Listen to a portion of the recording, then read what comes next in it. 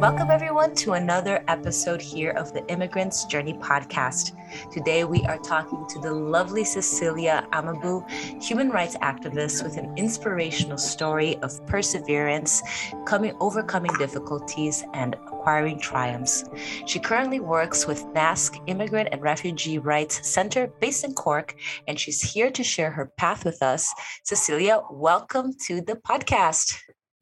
Oh, thank you so much. And thank you for having me. That is really a beautiful introduction. Thank you so much. Absolutely, my pleasure. So tell us a little bit about your background, where you were born, and how you eventually came to Ireland. Oh, wow. Okay. So, like you know, my name is Cecilia Amabo. I'm originally from southern Cameroon. Today we call it Ambazonia. I was born in Bamenda, and in a little village called Nkwen. My dad is from Bafut and my mom is from Kwen, but I literally grew up at my phone Kwen in Bamenda. I come from a family of six. I have five brothers. I'm the last child and the only female child. But I do have step brothers and sisters. I come from a polygamous home. It's a common practice in Africa where I come from. And I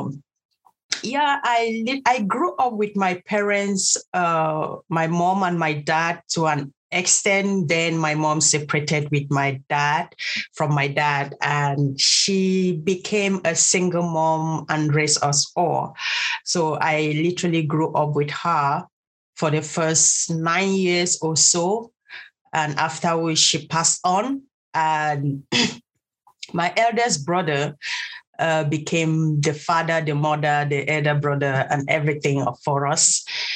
And that is where I went through my primary education. I went through my primary education in Kwen, and unfortunately, I didn't go through secondary school. Reason being that by the time I clocked the age of entering the secondary school, my mom had passed on. And from anyone who knows how a polygamous home works, the mom is actually the breadwinner for your own kids. You know, you take care of your own kids, and the dad is there. He can support, but the mother takes a chunk of the responsibility. And once your mom is not there, you can be rest assured that your future will be a little bit on the balance. So that is what happened. And I didn't go to secondary school at the age when I was supposed to. None of my elder brothers did, because none of them actually had the means to. But that didn't stop my oldest brother, who became the head of the family, to make sure that we all at least went through our primary education and obtained the first school living certificate. And so after that, I stayed at home, maybe literally doing nothing, but just moving from one family home or one aunt to another, with the hope that I might probably get sponsorship from one of them to go to secondary school, which I never had. And so I started off doing a little bit of handworks. I tried becoming a tailor, a seamstress. I learned how to sew dresses. And I didn't go through with that because I really never liked it. I just did it because I needed to be occupied. My elder brother felt I was getting at an age where if I wasn't occupied doing something, I might be tempted to I might start living a lifestyle that will not be acceptable by the family and the cultures of that time. And so I just did it for doing its sake, for my brother's sake, just to make him happy and to be an obedient child. So from there, I realized that amongst my peer group, most of my friends, most of them, if not all of them, were actually they were actually in school, enrolled in formal school, in secondary schools. And it became a challenge for me to actually blend in, because most of the time because in Africa, or where I come from, most of African countries will attest to this. We speak English, we speak our mother tongue, and then we speak the broken English, which is called the pidgin English. So when you are not an educated person, literally you have to speak the broken pidgin, the broken English, which is called the pidgin English. So that is the language that I was used to communicating with my friends. But when we are together, you find them speaking in English, in Queen's English. And I couldn't express myself in English because I really didn't go to school. I wasn't in school like they were. And that was a challenge to me. And they used it to mock at me sometimes. And I really felt so bad at that time. And I really felt a disappointment. And also it always brings back the memory of my mom, because I knew if she were still to be alive, I would never have been in that situation. And most of my cousins, my dad's elder brother had he was wealthy. His children were all in school, and so most of the children they didn't even know how to speak the broken English or the pidgin English that we were used to. So when you're communicating with them, it's really difficult to pass a message across, or even to have a normal conversation, just like a normal conversation amongst brothers. You couldn't really be amongst them because they speak in English, then you have to be speaking in broken pidgin English or pidgin English. So it was really challenging for me, and it became so embarrassing. And at the age when I was already grown and I knew men already, I had a relationship. I remember I had a boyfriend who I couldn't do anything. He really liked me, but there was another girl that was schooling with him. And that girl, each time she sees me, he would start speaking to that guy, even though we speak the same local dialect. She will never speak to that guy in the local dialect. She will keep speaking in English. That will provoke me because I couldn't express myself in English. And I was like, this is not happening. I have to do something about it. And because of that provocation from that other girl, I had to end that relationship. I was like, okay, this is not my class. I just have to go where I will be accepted and where I will be comfortable. But along the line, I asked myself, where are you comfortable and where do you really think you are accepted? Do you have to just keep going backward, or you have to buckle up and try to improve yourself? So out of the many insults and my inability to really associate with my friends or really have proper conversations, meaningful conversations with my friends, I told myself, okay, Cecilia, enough of it. You have to go back to school and upscale yourself. So at that point, I had to sponsor myself through school at that point. I did a little bit of a sales job with a bar. That's where I raised my first money to start off my educational journey. But when I traveled to meet one of my elder brothers, my stepbrother in Douala, he was also that type who would not even encourage you to go to school because he himself didn't go to school. But my cousin from my uncle was so good that he knew that there was something in me. He could really encourage me to bring it out. So he said, okay, look, the school term is already almost to an end. It's just about 3 weeks to the end of the school year, but that is okay. I think if you enroll within these 3 weeks, you get to, you just get the basics. You will blend yourself, get the basic, and you will take it from there. I said, okay, I should be able to do that. And that is how I went and enrolled myself in an evening school. It wasn't a regular school, like regular school or a formal school. It was something called an evening school or adult education. Even though you have to teach the same curriculum like in formal schools, but you have to, it is extra work for the students who are attending that particular school because you have something that you have to study for 7 years or 8 years. They put it together in just for 2 years or 3 years. So it was extra work for everybody. But I was okay with that. I needed to just get myself out there to be able to express myself, to be able to, to have conversations with people, not feel shy entering amongst my own peers, or even feeling uncomfortable to visit my cousins or enter into a government office or even express myself, write my own name, do anything that has to do with a pen and a paper, because at that point you become so intimidated that you can't, even if maybe you feel that you can speak it, you will not be able to do it because you just feel that you'll be judged. People will say, oh, what is that? What did she say? And all those type of things actually really, they can really destroy your morals, and they can really destroy your ambition, your growth in any way. So that is how I got into that secondary or adult education. And that first year, I decided, okay, look, Douala is a very toxic town. Anybody that knows it knows it's not a very good place for any child to grow up and study. I told myself I will return back to Bamenda because the best of education is in Bamenda there. So I said, okay, I will go back home. I will focus and I will get this thing done with. And that is how I returned back to my brothers.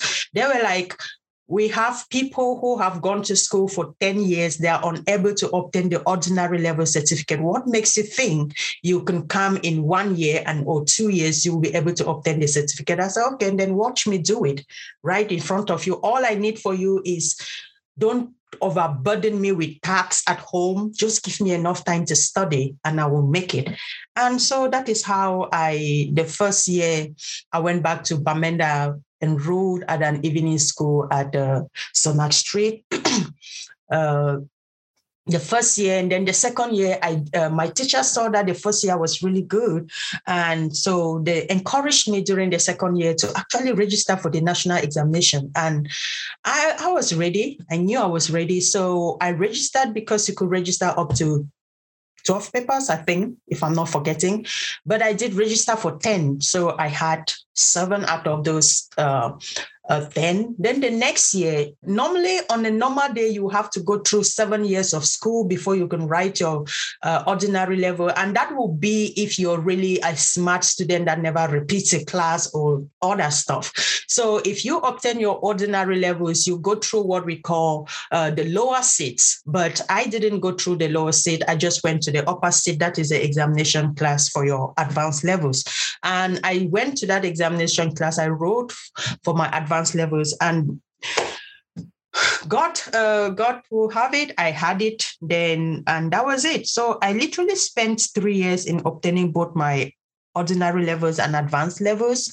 And the next year, I made contacts with my godfather because I'm from, then I was from a Catholic background. I had you know what a godfather, a godmother is. So my godfather was in the US at that time. So I made contact with him. He was so impressed to know that after all these years, I decided to go back to school and I was able to pull through this.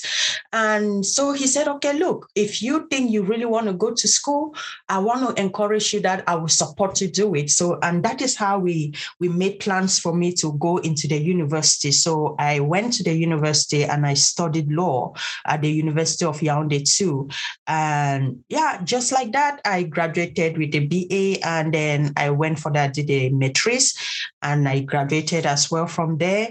And from there, okay, I was really into human rights. I really love, and so while after I completed my studies, you know, it's very difficult to get a job in Cameroon if you don't have a godfather, you don't have, you know, somebody like who recommend you, or somebody that knows somebody in the government that knows another person that knows, you know, all the no in the various offices. So I started off by doing an internship with the National Commissions on Human Rights and Freedom.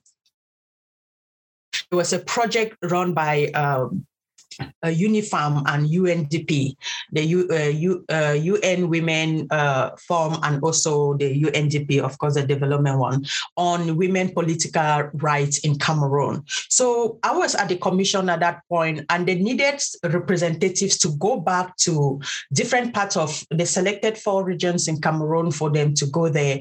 And I was selected to go back to my own region at that time. And I went there as a coordinator of of that project for data collection for women's civil and political rights. And that is how the interest continued to grow. So after the internship at the National Commission on Human Rights and Freedom, there's somebody from my community that works in Ghana and has this big organization that they promote human rights. There were women and children, and there was a vacancy in that organization. So I contacted and applied. When I applied, we were about 4 of us that applied from back home, but I stood out and I was given an opportunity to serve there as a project officer. And that is my journey from Cameroon to Ghana. So that is how I left Cameroon in 2012, almost the end of 2012. And then I went to Ghana. From Ghana, I stayed there and worked with that organization for the first 2 years or so, 2.5 years to 3 years. And then I felt I wasn't doing well in the organization, and the pay was horrible. It was horrendous. So it was so terrible. You will not believe how much. I don't want to mention the amount here because it's so ridiculous. And I got another opportunity with a Dutch organization that was just came into Ghana at that point. So they were looking for employees, and I applied as a project monitoring officer for their program, and I was given that opportunity. So then at least the pay was good. It was when I was with the Dutch organization. At that time, I still have, because the Pan-African Organization for Protection of Violence Against Women and Children was literally working on human rights promotion and protection. We worked in different communities in Ghana, and it was in Ghana that I saw so much, and it really breaks my heart. What I saw myself in a lot of the girls that I saw in the northern part of Ghana. Mine was, theirs is not because their parents were not there to sponsor them, but because of some harmful traditional practices, because it is a culture for them not to allow their girls to go to school, because they feel that if a girl child goes to school, it's the property of the husband, and every proceed that the girl makes, it goes into the husband and the husband's family. And because of that, they don't sponsor their female children in school. I saw myself in a lot of them. And I decided, I said, no, this is something we should really advocate against. And while I was with IWAD Ghana as a project monitoring officer for IWAD Ghana, I saw this opportunity for a master's program, a European Union sponsorship for a human rights program in Italy, human rights and democratization, a master's program. It was a very intriguing program. And I said, okay, why not give it a try? After all, this is what you've always wanted. You really wanted to upscale yourself. You've always wanted to go deep into the human rights field. So why not give it a shot? And that is how I applied for that program. And like I always say, God will have it. I was given a place. Out of the so many people that applied in Africa. It's not like I'm the most brilliant or I was just favored. I want to put it that way. I was just favored. And I was the only Black person amongst the 90 students, or the only African amongst the 90 students that were in that program. So that is how I moved from Ghana in 2016 to Italy, where I started that program at the University Center, a European Inter-University Center for Human Rights and Democratization, based in Lido, Venice, in Italy. And so from there, we went to Kosovo. We had a field trip in Kosovo for like 2 weeks, 3 weeks, and just to evaluate the human rights position in Kosovo after its independence and all that stuff. And then back in Venice. And the program is such that The program is such that it has 41 other branches across Europe, meaning other universities in Europe host the same program, but they normally do that during the second semester. So University College Dublin is actually one of the 41 universities that host the human rights program. And so it happened that I was sent to Dublin, and that is how I found myself in Dublin. Oh my God, that is such a story, Cecilia. Wow. That is quite the journey. Like you have quite a journey. You have lived so many lifetimes in one short lifetime. It's really impressive. My God.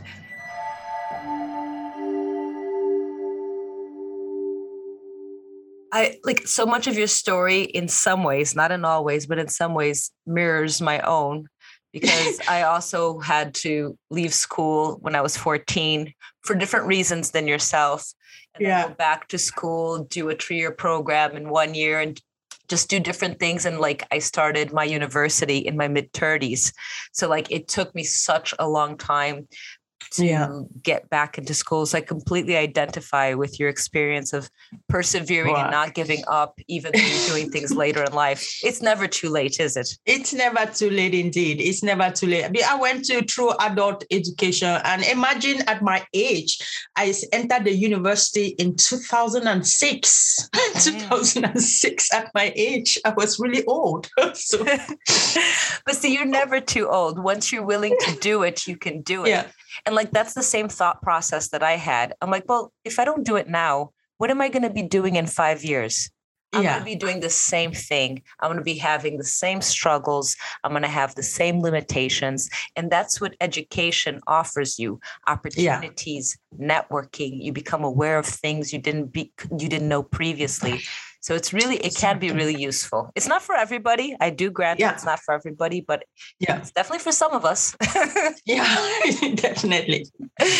So take us back a little bit about when you were still in your culture. What are some of the things there that you love and that you miss? Oh, our cultural values. I still cry today because I kind of feel everything has been modernized and we've lost the sense of culture or the sense of communalism. In my community, we've always had this sense of communal life where one person's problem is another person's problem. It's everybody's problem. And we grew up in such a way that you feel free to walk around in your community without fearing anything, without being scared of being attacked or anything, because everybody knows everybody. And it's the responsibility of every mother in the community to take care of every child on the street. I will just bring you back to that in Europe, when I first came to Europe in Italy, I saw parents walking the street with their children smoking.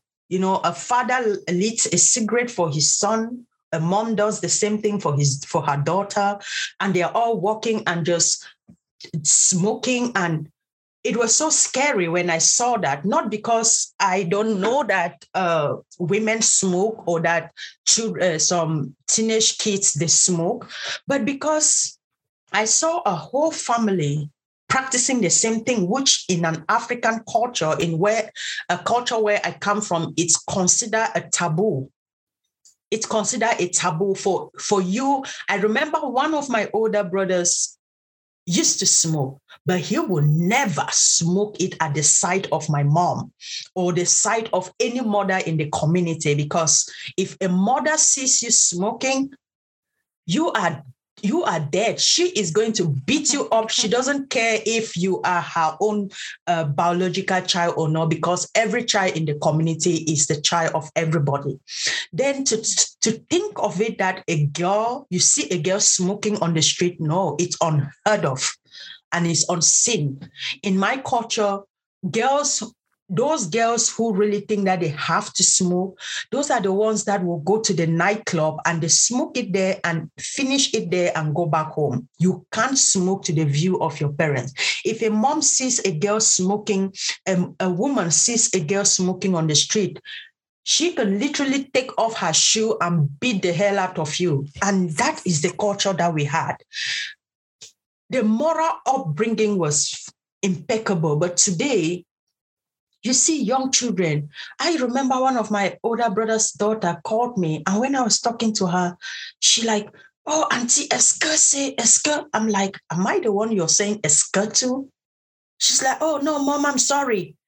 But that would not happen in those days. You cannot hear children saying those kind of things to an elderly person. And you see our culture, we had this aspect of our parents sitting us down and telling us the stories of how the village came into existence, because it was definitely one person from somewhere that migrated from somewhere and then started up the community, and then the family started growing and growing and growing, and it became a village. You will hear our parents tell us these stories, how they first originated from this part of the country, and that is how they moved from the Bantu to this area and finally settled in this land. How they had to fight battles, tribal wars to conquer the territories of this village where we are now. And also you will hear them talk about the beauty, they sit you down under, the beauty of it all is the aspect of sitting down under trees, under the moonlight, in the open air. You see parents sit and then children will sit around them. Then they tell stories, the scramble of Africa, how the white came into Africa, how they dragged our parents into America and Europe. They give you all those details, and you feel goose pimples all over your body, but it gives you that sense of belonging. Our parents, it builds that communal life, and you want to tell these stories to your children when you grow up. You want your children to also have a feeling, that sense of that feeling of sitting with parents and discussing these things. But development has destroyed all of this. Then modernization has destroyed all of this. Parents no longer sit and talk, tell their children stories. Parents, we now sit and watch TV. We now, people now go out to nightclubs, and they no longer gather in village arenas and dance and perform in the night, because there were aspects where you gather yourselves in the village arenas, you perform cultural dance, the ladies would dance, the men would dance, they play tribal songs in the night or at noon or in the afternoons, and people would dance. We no longer have those beautiful moments right now because of modernization. And those are some of the things I really miss. Those are some of the cultural aspects of my village community that I really miss. These days, you can no longer, before a mother you can comfortably go out and leave your child with your neighbor. And you're not worried that the child will not eat. You're not worried that the child will not have a place to sleep. You're not worried that the child will not take their bath or anything, because that neighbor will take care of that child as though it were theirs. And these are things, these are values that are no longer practiced. Not because I don't think the village has, not because the culture itself has changed, but because we've allowed modernization to come in and destroy the very existence of our community life. And modernization is not a bad thing, but values, when you modernize, values are modernized, especially moral values, there is a problem with that for me. There is a problem. We no longer share in one another's problem. It becomes now a competition. If you didn't take care of my own child, I will not take care of your own child. And as things like that, it no longer brings that bonding that we used to have before. And so those are some of the things I really do miss about my culture. It really does seem like a tragic loss. Like, it's so amazing to hear you speak of that, of like the sense of community and caring for each other's neighbors. Yeah. You're absolutely right. This does not exist in modern culture. Not at all. Everybody's just blinkered with their own ambitions and their own projects and their own things. Yeah.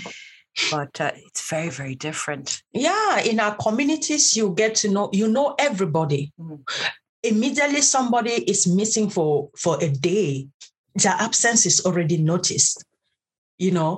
But now, let me say in Europe, if I live, believe you me or not, I can be here for 2 months and maybe my neighbor doesn't see me. It doesn't bother them at all because, I mean, it's none of their business. Yeah, that's it. That's the attitude. It's none of my business. That's the attitude. It's none of their business. Yeah, she probably went on holiday. She's probably visiting her family. But no, maybe you got kidnapped and you're murdered. I don't know.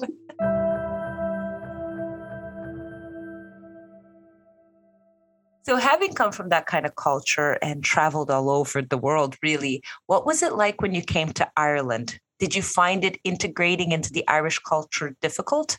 And how did you overcome?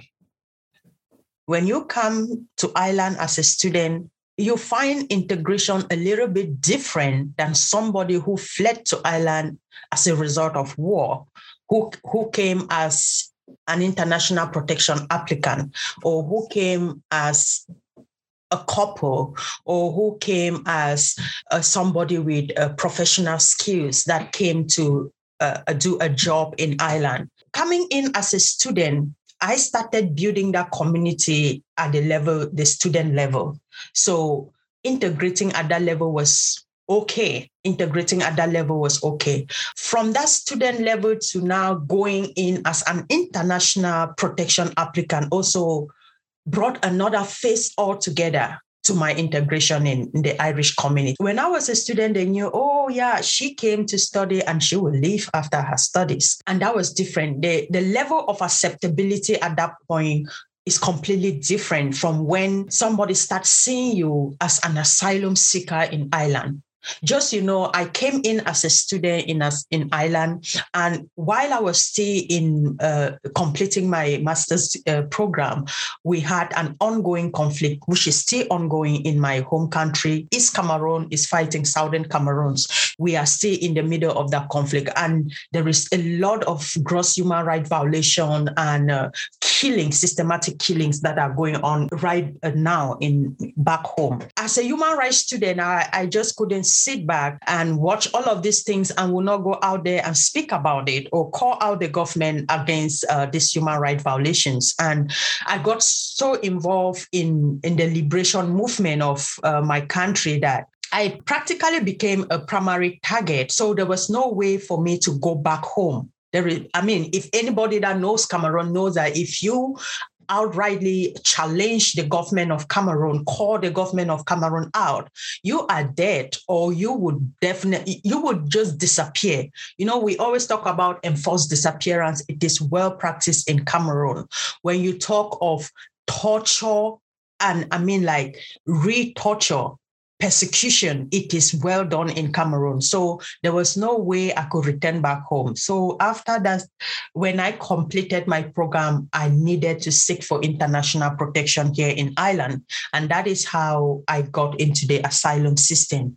And when I entered that phase, it was the integration became different, because the community didn't see me again as Cecilia, who came to study a master's program in Ireland. They started seeing me as a sponge in Ireland, or a resource drainer in Ireland, government resource drainer. And they started seeing me like a burden to their own tax system or the government.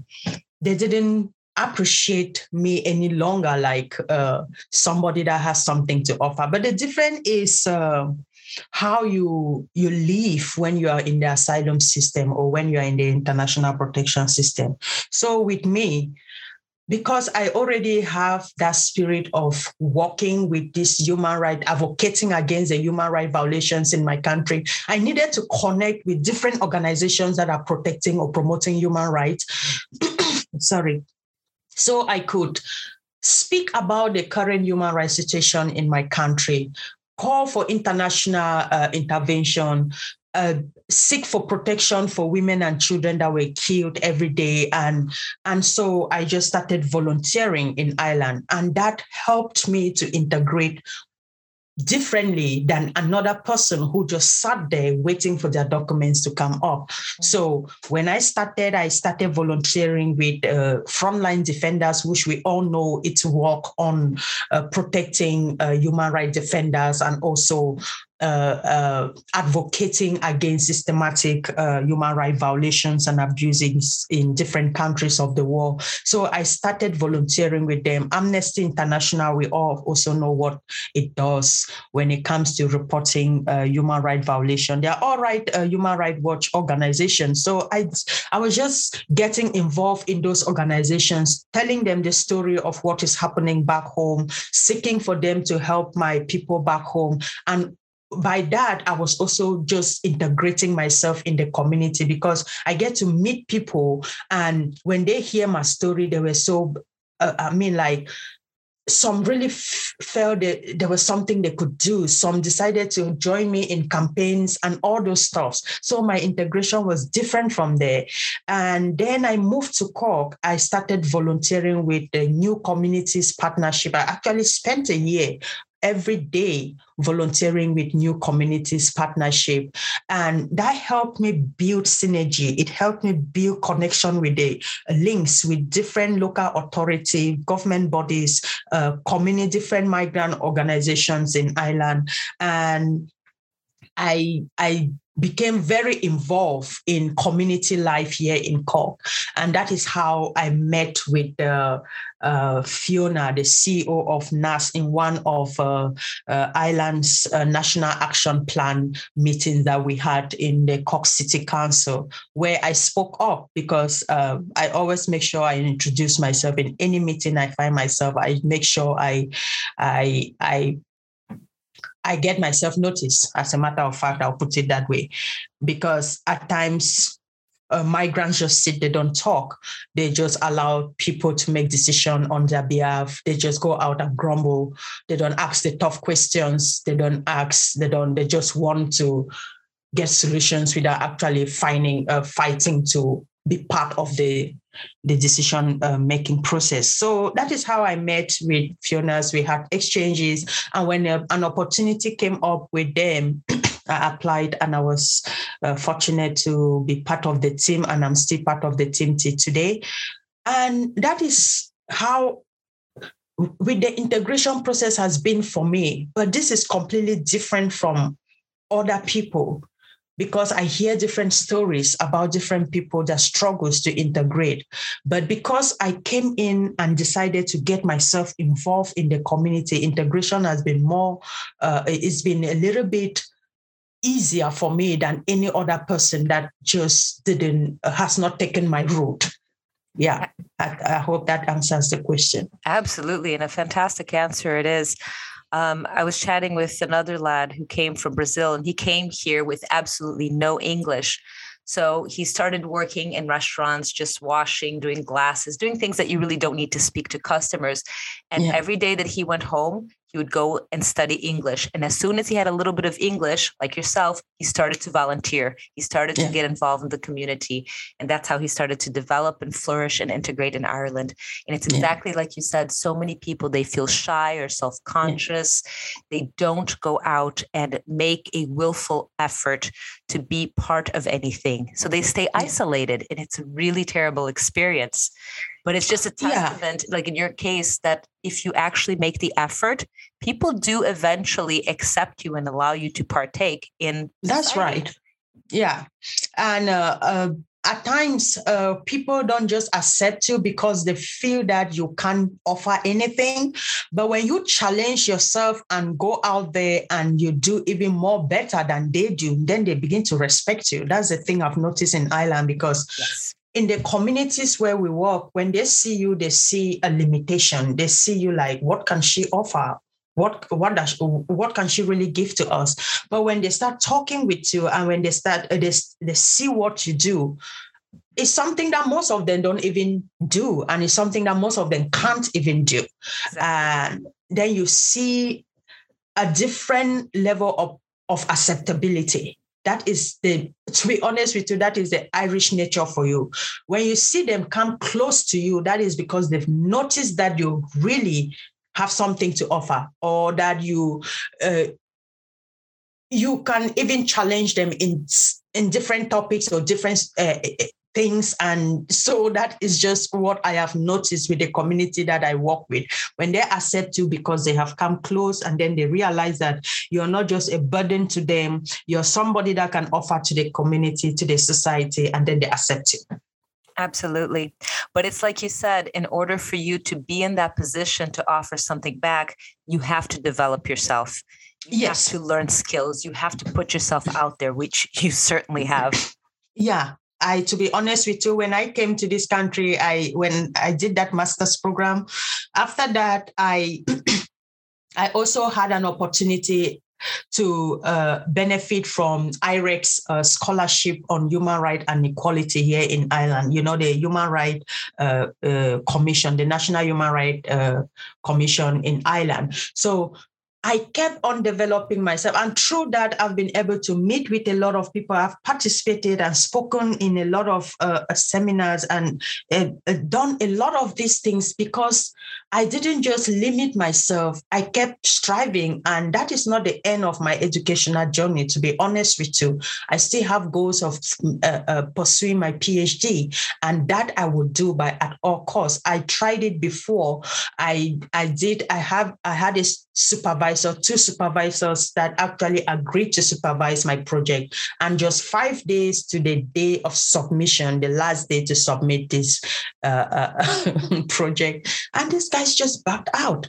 And I have been asking myself questions. Why? I mean, you supervised it to the last minute, and then 5 days you tell me the methodology is not very clear to you, which is to me something that is still baffling. But that notwithstanding, that has not stopped me, and it will not discourage me to still want to do my PhD. I will still do it. So the best way is upscaling. Just keep improving yourself. Like the guy you said, he didn't have any English, but when he started, he began to get involved in the communities. And that is how we should all be able to integrate, because integration is a two-way process. It's not just you integrating, but also the Irish community being able to accept you and vice versa. Absolutely. Absolutely. Couldn't have said it better myself.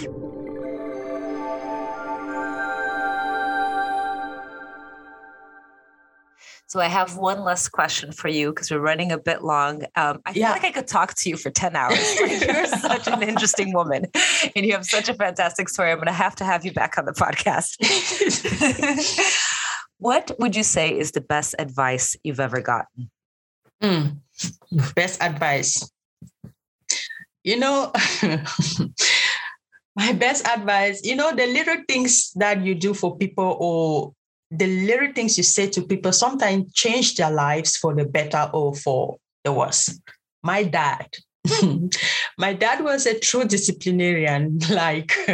He was that kind of a dad that is a no-nonsense father. He can beat the living hell out of you anytime if you do anything that is not acceptable by him. But still, my dad was a very educated man. At that time, we had what we call standard education, the British kind of education. And he was one of the beneficiaries that had the standard 6 education. So he understood the importance of education, but he wasn't rich enough to sponsor us in school, because he really never had a job despite that education. He never had a job in that economy. But he was always somebody that inspires you and encourages you to never to give up your dreams, or never allow the society dictates who you are. Because at times people grow up in families and they'll tell you, nobody in my family has ever gone to school, so why would I even bother myself to go to school? But my father said something that I should know that the society where we find ourselves, or the world we live in now, has better opportunities to offer us than it had in their days.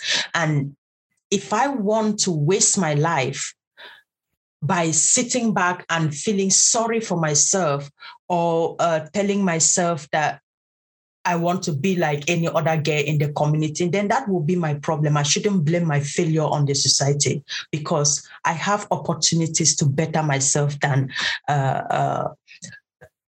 to better myself and not allowed myself. I just want to use his exact words. Like he said, if I want to be a failure, I should not blame it on the society. As a matter of fact, I should not blame it on the society because we have better opportunities now to better ourselves than they did in their own days. I should never allow society to determine what I should become. That is wonderfully said. And that is really, really good advice. Because if you want to not achieve things, there's always a million and one reasons why you can't achieve. Yeah. If you want to achieve, you can. Because as you said, the opportunities today were non-existent in our parents' and our grandparents' generation. Not at all. So we absolutely should embrace it. Cecilia, I want to thank you so much for spending this little bit of time and sharing part of your wonderful story with us. And if people want to know more about you and your work and the things that you are involved with, where can they find you? Okay. My active Facebook page that was really very active and vibrant with my involvement in the ongoing crisis in my country was completely disabled by Facebook. And I was completely just disabled. Oh, I just had to, So that is where I had most of my activism done. But I did have a YouTube channel as well. It's Cecilia Amabo. But I have my Twitter account that is still active, very active, and it's at CB Assemble. So I also have my Instagram Instagram page, which is I don't know. I need to send that to you. It has a little bit of underscores. So that's perfect because we'll put it all in the show notes and then people can click on there. Yeah. So my Twitter account and my Instagram account are still very active, and my YouTube channel I've not uploaded videos for over a year now, but I think I will start doing things on that again. That is fantastic. Cecilia, thank you again. I want to thank all of our listeners for tuning in. And until the next journey, ciao.